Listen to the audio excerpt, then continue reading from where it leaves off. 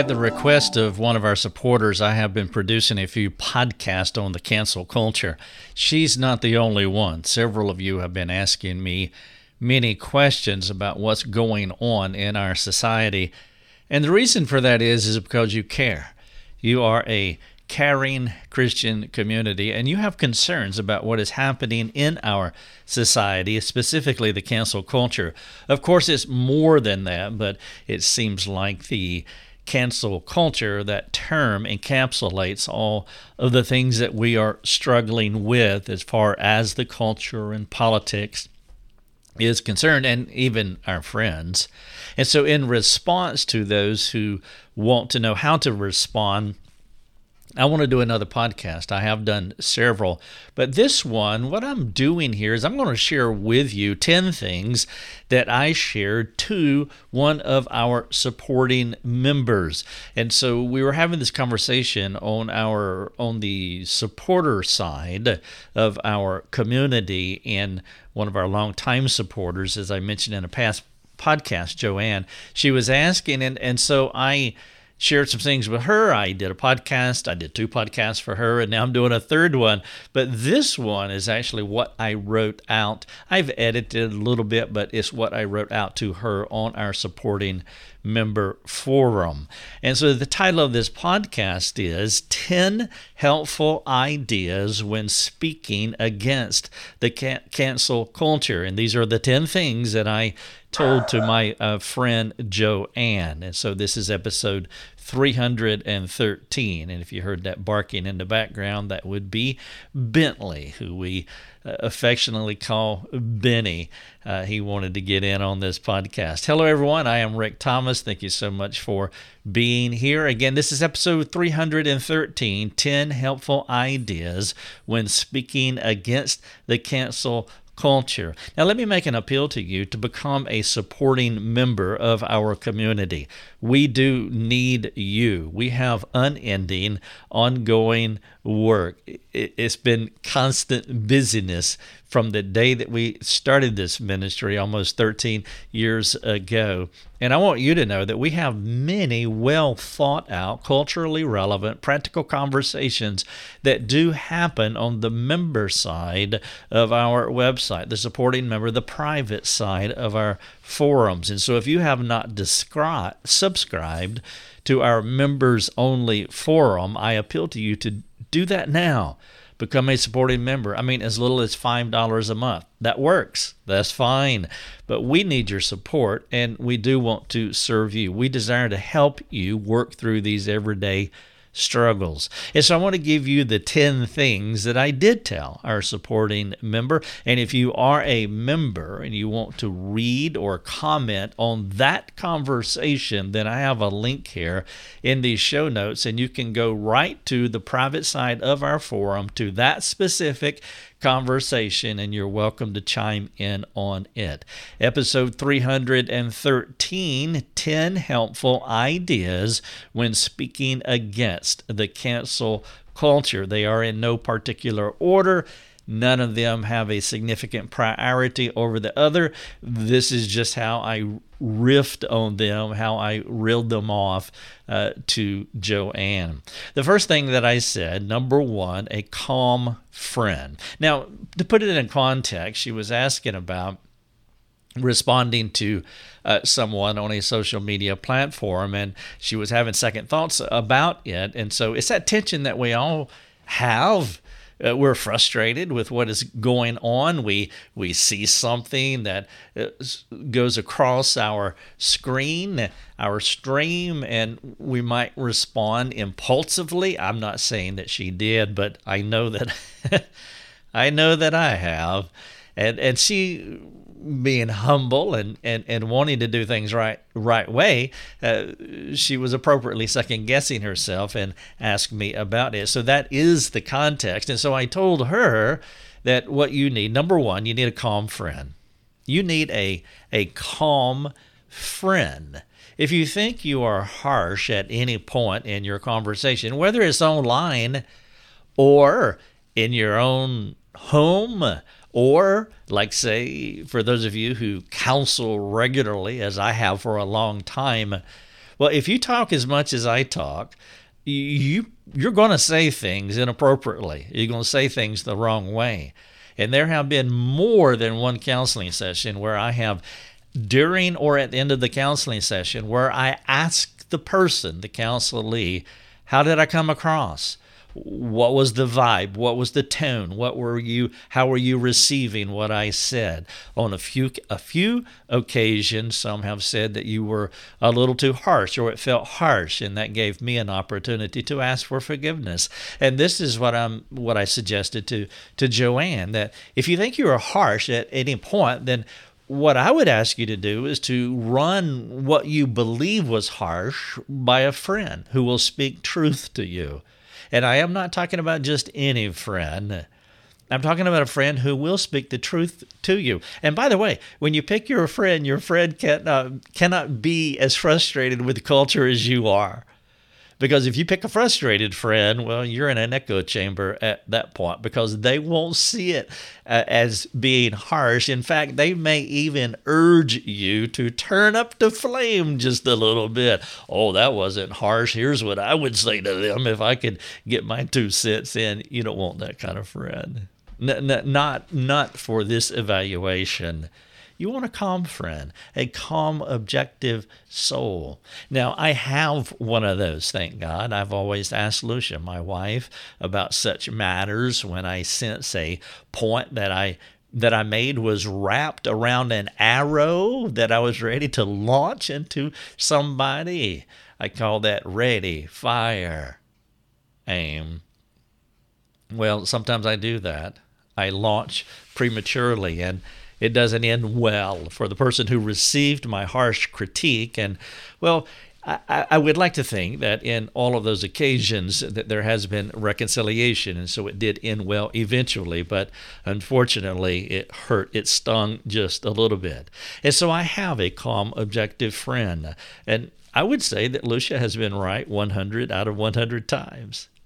Which has helped me to tone down my passion when my passion is excited. And so having a good backup friend is priceless. Number 1, a calm friend. Number 2, move on.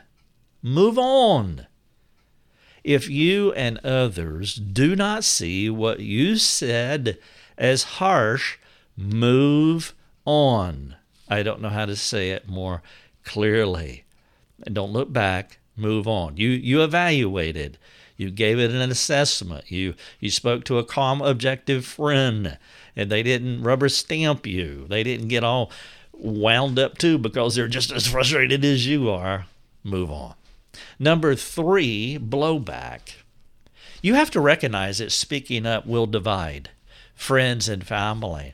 Now, I know that all of you will acknowledge that. But I'm asking you to do more than just acknowledge or just stating the obvious. Every one of us knows that if we speak up about anything that is divisive, and what's going on in our culture today is about as divisive as any of us have ever experienced in any of our lives. And so I'm asking you to do more than just acknowledge the fact that there will be blowback. There's a difference between knowing something and then self-censoring out of fear versus knowing something and acting on it. Too many people know there will be blowback, and so they self-censor out of fear. I'm not saying that. You need to not only know it, but you need to act on it. You need to assume that it's going to happen. There is an intuitive reason that folks don't speak out. It's because they know it will cause blowback. And so I'm not merely asking you to understand the obvious, but understand the obvious and then practically gird up your loins and be prepared, because some friends and family will not respond the way that you hope they would, and you may self-censor yourself, which leads into number 4 is consequences. Consequences. I have lost friends. We've lost supporters. We've lost ministry advancement, places where we can't go, people who have the power to permit us to go into their pastures and serve in their pastures and in their organizations. They won't let me do that because of positions. Some of the positions that I've taken on different things, and I'm not just talking about political issues or cultural issues. I'm talking about, like say my take on abuse. There is an entire shrill community that have gone through. They have been legitimately abused by different people, spouses and other authoritarian figures, etc. And rather than responding with humility, it is a shrill culture. And if you speak in a way that remotely is not how they want you to think about the idea of abuse, they will come after you. And they do that with a lot of hostility and no social filter. And so it's not just the cancel culture. We Christians can be awful in cutting people off because we don't line up perfectly with each other. And so there will be consequences, and that's my point here. It doesn't matter what the subject matter is. If you have a position and you share it, there will be folks who disagree. This reality is why so many Christians keep their mouths shut. They are fearful, and they don't want the bother of relational conflict. That saddens my soul. I'm not angry with them. I'm not even frustrated with them, but I am sad. I am disappointed. And I do understand. I mean, the temptation that you feel, the insecurity that you feel, the fear that you recognize in your own soul, I am no different from you. I am no different from you. I sense it too. I know that there will be blowback, point number 3. People will not respond well. Some people won't respond well. I know that there'll be consequences, number 4. But we have to speak up with what we believe. And then number 5 is perseverance. There is a way to speak out. And I have done this well. I have done this so well at times. And I've done it awfully too. I regret some of the ways that I have spoken about some things in the past. If I dwell too much on it, I would be embarrassed. And so I have to go to point number 2. Move on. I just need to move on and don't wallow in the memory of regret because, well, you just can't go there in your mind. You ask people to forgive you and you move on. You have to persevere. Point number 5. I do regret some of the ways that I've spoken out about things in my past, but my failures, by the grace of God, at this juncture, do not keep me from speaking out today. I hope to learn to communicate well and keep on doing it. Perseverance I'm talking about. Christ would not want any Christian to take their light from the hill or dilute the salt they should share. Christians should speak into every matter that pertains to life and godliness. I have more respect for those who try and do it poorly than those fearful souls who do not do it at all. Number 5, perseverance. Number 6, maturity. One of the best that I have seen, there are many, but there's one that I have just watched over the past couple of years at sharing divisive truth, and it is Franklin Graham on Twitter. Franklin Graham on Twitter has a very strong opinion about cultural manners, but he's not snarky, he's not sarcastic, he's not mocking, he's not jesting, he's not crude in any way. I've never seen that. He doesn't get into spats. He shares the truth and moves on. Now, just as one example, I aim to be like him when it comes to communicating God's truth in the public space. And maybe that would be a helpful exercise for you. If you have a Twitter account, first of all, if you have a Twitter account, please follow me if you have one.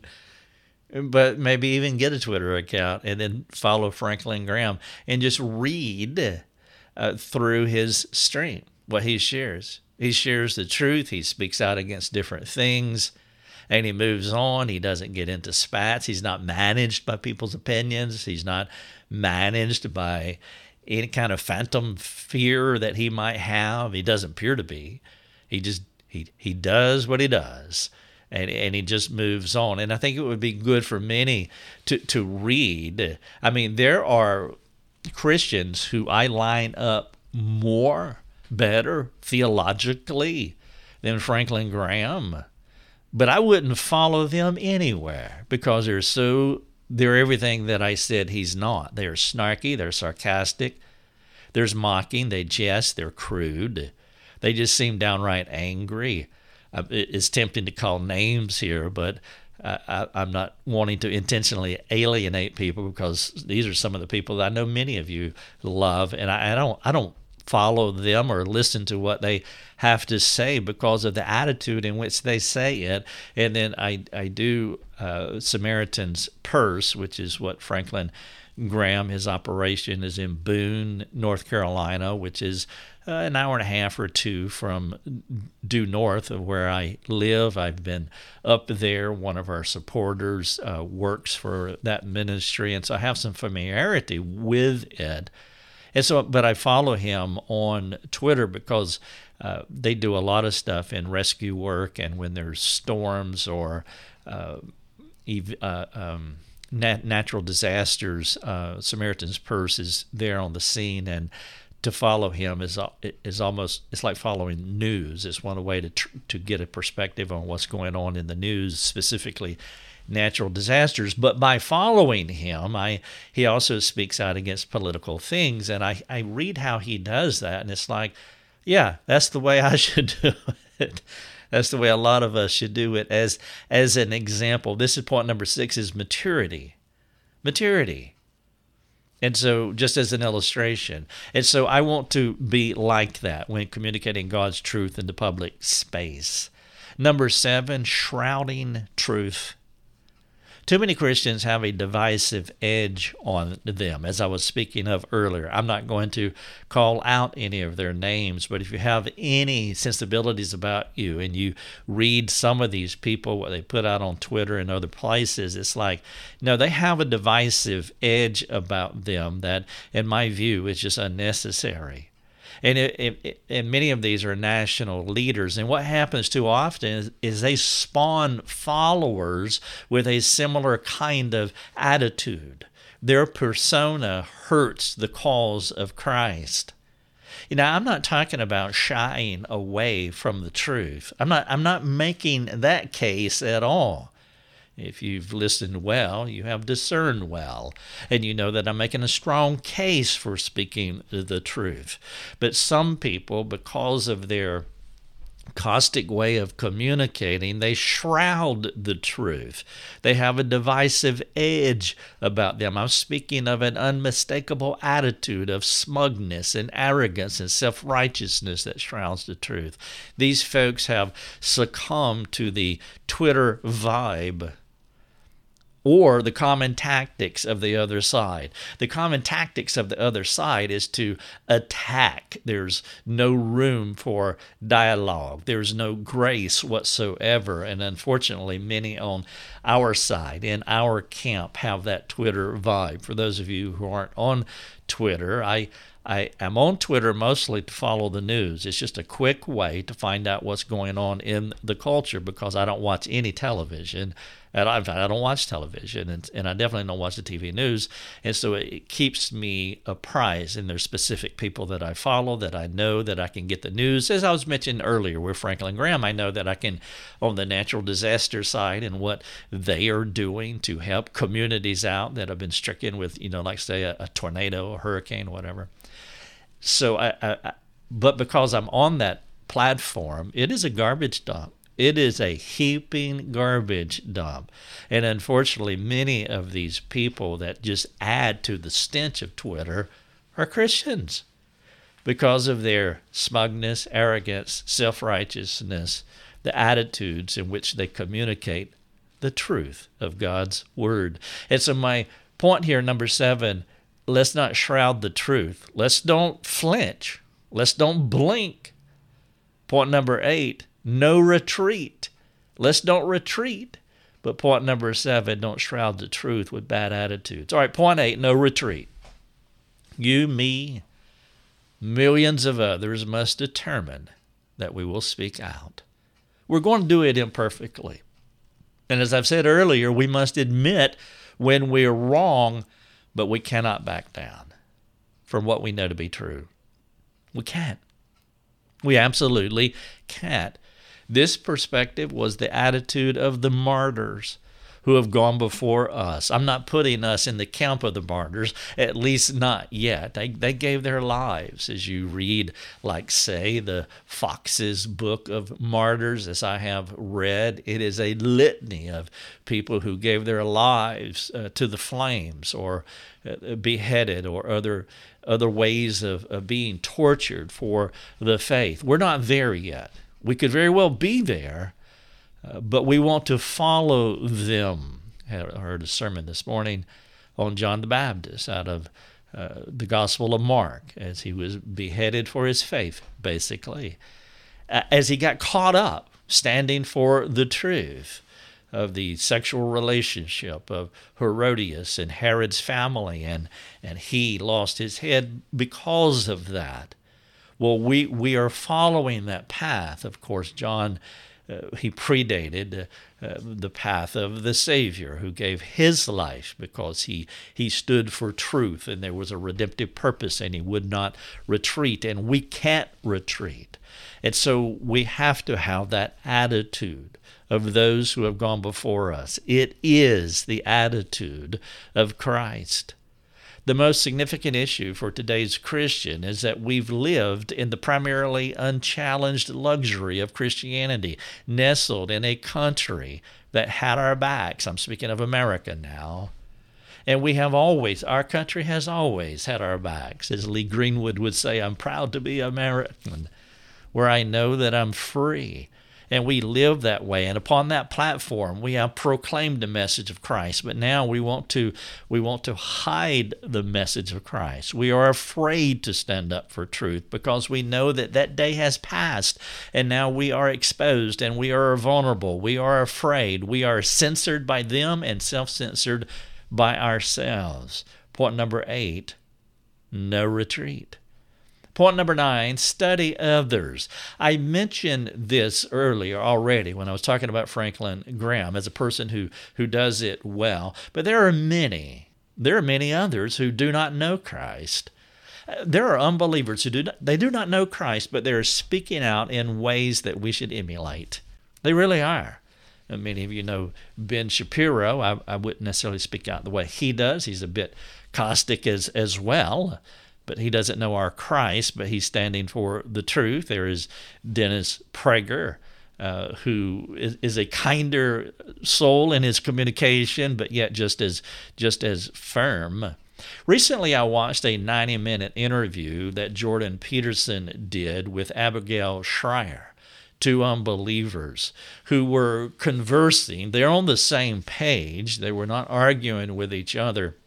But I listened to the interview because, again, I want to keep apprised of what's going on in the culture. Part of speaking out is to be informed. And I've been thinking about maybe doing another podcast about some of the resources that I have read, or some of the people that I follow, some of the things that I listen to. Maybe that would be beneficial. We just had a conversation on our private community yesterday, and it spilled over into today as I was sharing an article that I read by the Jewish writer Barry Weiss. And two of our supported members said that they really benefited by it. It really helped them. And I've been thinking about it anyway, that maybe it would be helpful just to list some of the people. But one of the things that I find interesting about people that don't know Christ, like Abigail Shrier and Jordan Peterson, is the civility in which they communicate, not just with each other. They're on the same team. They're on our team, the conservative team, not the Christian team, but the conservative team. But when they communicate to other people who do not hold their views, they can do it with a decorum that you really want to emulate. And I have seen many non-Christians who can communicate in the public space better than Christians could ever. It's embarrassing sometimes. And I watched this interview with Jordan Peterson and Abigail Shrier. Abigail Shrier wrote the book Irreversible Damage, many of you may be familiar with, and Amazon has banned on and off. Target has banned on and off. It may be, I don't know what the current status is I know it's on Amazon because I have it linked here in these show notes. I'm not sure if it's at Target, but it keeps going in and out because they're banning books, and her book is a investigative report of the dangers of transgenderism, of specifically young girls saying that they are in the wrong body, and she does an excellent study of that. And I've listened to her book several times, and I've watched several interviews by her. But watching this interview, which is linked here in the show notes, and it's under point number 9, study others, it was worth every minute of my time for many reasons. And one of the Abigail is one of those non-Christians who does not cross all of our T's and dot all of our I's, but she is laying her reputation on the line, her livelihood, her safety. She's laying it all on the line for the sake of teen girls who are making life-altering mistakes.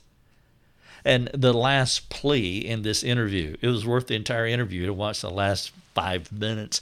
Her last plea in the interview was emotionally riveting and worth our emulation when it comes to speaking out. And I won't try to recreate that because I can't. It was a spontaneous moment where she just shared her passion and why she does what she does. And that's why I say point number 9, we need to study others who are doing this well, whether they belong to Christ or not. And then number 10, choose the context in which you communicate. I choose the medium where I talk to folks about issues, and I have rules for doing it. Now, the platform that I choose is our forums, and it's been this way for more than a decade. I have said this 1 zillion times, like say on Facebook, that it is not a debate context. I will not argue with anyone. And if you have something that's vital to you that you want to talk about, and this is how you get out of having conversations with people, because the truth is 99% of the people who have something that they want to talk about, it's not that important to them because they will not come to our forums to talk. If I had something that was important and I wanted to talk to somebody about it, I would follow their prescript. I would go to where they wanted me to talk if it was that important. But what happens is that people are lazy and they're on Facebook and they're going through the stream and they see something like say on your page and it's right in front of them. They, hey, what about this? And so forth and so on. And it's not that important. And if you're dragged into that, that's on you. I will not turn anybody away from any conversation, but I choose the context in which I will have that conversation.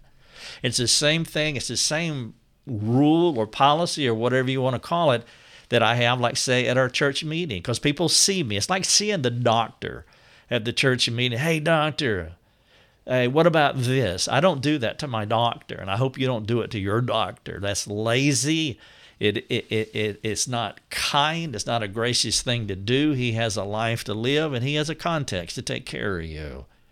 And people see me, and they want to ask all these questions. It's like, hey, call the office. Let's set up a time. That typically eliminates almost all of it. And when it comes to Facebook, it does eliminate 99% of it because it's not that important to them.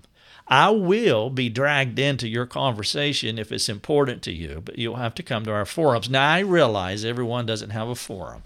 I get it. But you need to determine where you're going to have a conversation. Personally, I'm too busy producing good stuff for the world to get caught up in someone who wants to argue.